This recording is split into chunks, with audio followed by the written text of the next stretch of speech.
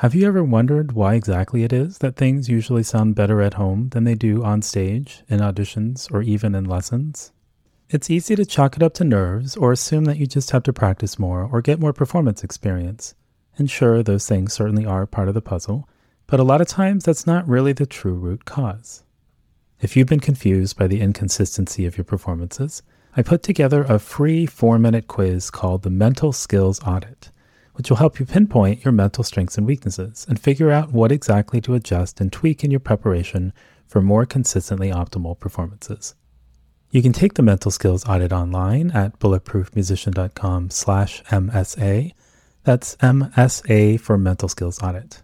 And again, it's 100% free, and it'll take just 4 minutes to get your results emailed to you as a PDF.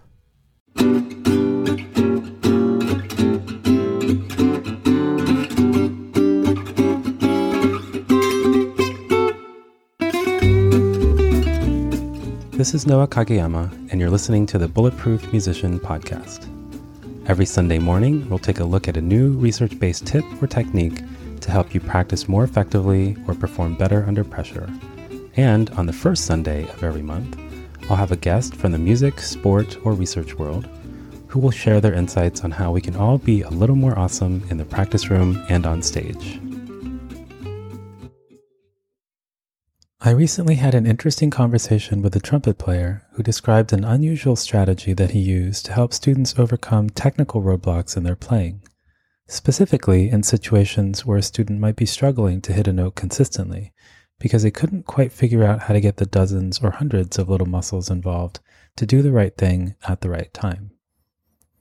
Rather than focusing on honing or refining the correct mechanics, he instead would ask students to play things the wrong way, essentially to demonstrate all of the technical what not to do's in that particular moment. Oddly enough, students would often go from being unable to hit the note to being unable to miss the note. The counterintuitiveness of this strategy really intrigued me, so I was curious to see what I might be able to find in the research related to this. Like, is this some sort of weird fluke? Or could this really be a thing? A team of Italian researchers recruited 34 male golfers at various levels of skill to participate in a study comparing the effectiveness of 2 different types of instruction on improving their swing. A third of the golfers were randomly assigned to training group A, another third were assigned to training group B, and the remaining third were assigned to a control group. Everyone began with a little warm-up and then took 7 practice swings, hitting a golf ball into a golf net 2.5 meters away from the tee to establish a baseline level of performance.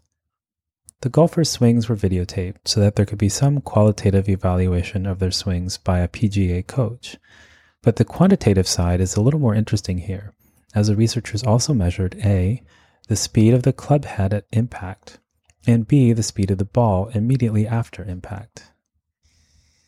Next, the golfers performed 6 training swings, where on swings 1, 3, and 5, the coach provided specific feedback and technical instructions on how to modify their swing, while on swings 2, 4, and 6, the golfers were simply asked to swing freely and do their best with no specific instructions. Those in training group A, the amplified error group, were given instructions that essentially involved exaggerating the primary mistake the coach identified in their swing. For instance, if during the backswing, the golfer shifted their weight to the rear foot so much that their front foot lifted up onto the toes instead of staying flat on the ground, the coach asked them to lift their front foot off the ground completely while performing the backswing. Those in training group B, on the other hand, the direct instruction group, were given feedback and specific instructions on how to fix the error. So for instance, if the golfer in group B made the same mistake of lifting their front foot off the ground just like the golfer in group A, the coach would make a note of this to the golfer and simply tell them to keep their front foot flat on the ground during the backswing instead. Golfers in the control group weren't given any feedback or instructions, but simply told to do their best on every swing. After completing their 6 training swings, golfers performed 7 more swings where they were simply asked to do their best to see if the training led to any improvement in performance. And to see how much of their practice translated into long-term change, the golfers were asked to come back a week later, where they performed 20 last swings with only the instruction to do their best. So was there any difference in the two types of instruction? The short answer is yes. The direct instruction group, given tips on how to address their swing errors and swing more correctly, increased club head speed 1.26% and ball speed 1.37% from baseline to the test immediately after training.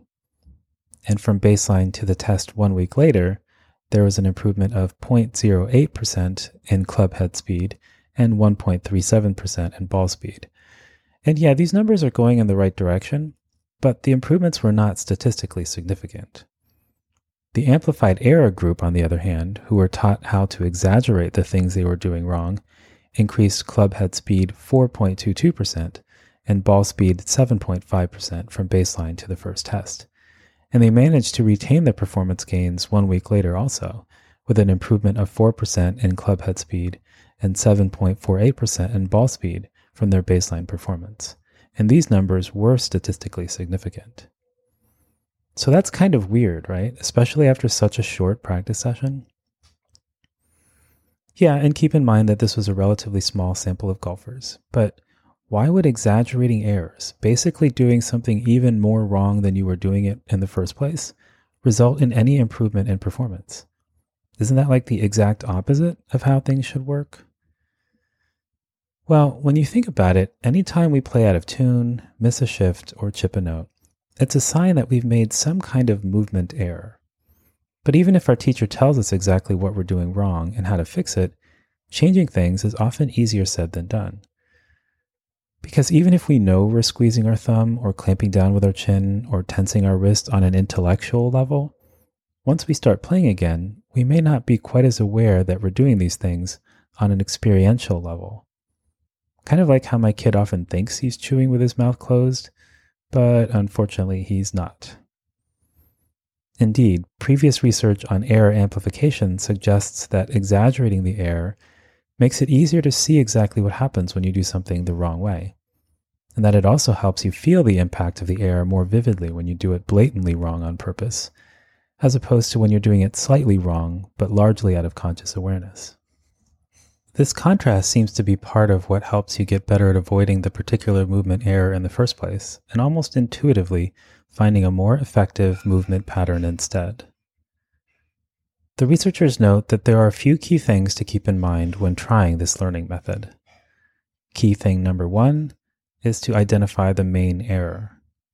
So whether through video analysis of your own playing or through feedback from a teacher, it's super important to identify the main mechanical error that is causing the problem. Like you might be squeezing your thumb and your shoulder might be scrunched up, but the main error that's causing a big shift to end up flat all the time may be related to the scroll of your violin pointing too far down and to the right. Key thing number 2 is to really exaggerate the error. It's important to really amplify the heck out of the error so you can feel the difference between what you were doing and what the really wrong version feels like. And key thing number 3 are the free trials. So remember how the golfers were given a free swing with no instructions between the swings where they were instructed to exaggerate the error? Turns out that these free do your best swings are also important.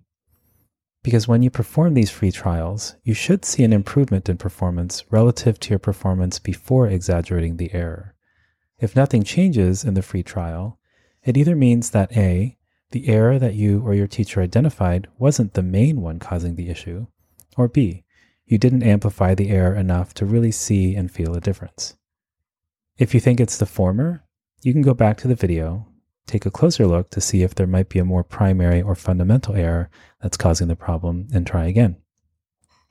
Or if it's the latter, just repeat the passage, but this time really amplify the error up to 11. So speaking of turning things up to 11, every summer I used to resolve to turn my practicing up to 11 so I could make a ton of progress, enter a bunch of competitions in the fall, and really set myself up for the kind of year I thought I could have. The first few days would go great, but then I'd eventually lose steam, and my practice habits would go back to their regular uninspired levels. It was pretty frustrating, And in hindsight, I think a lot of this was because I thought everything would work out if I could just will myself to put in more hours. Whereas the real problem was that I didn't know what effective practice looked like, which is why practice felt like ineffective, uninspired busy work. And I also didn't have any sort of structured plan. So every day was just more of the same. Didn't really feel like it was building up to anything, which is kind of demotivating. So if you have some big auditions or competitions or performances coming up in the coming year that you'd like to feel really prepared for, I'd like to help you make the most of your summer months and avoid getting sucked into the summer practice blahs. To that end, Met Opera percussionist Rob Knopper and I are running a live online 8-week summer audition bootcamp, which begins on May 6th.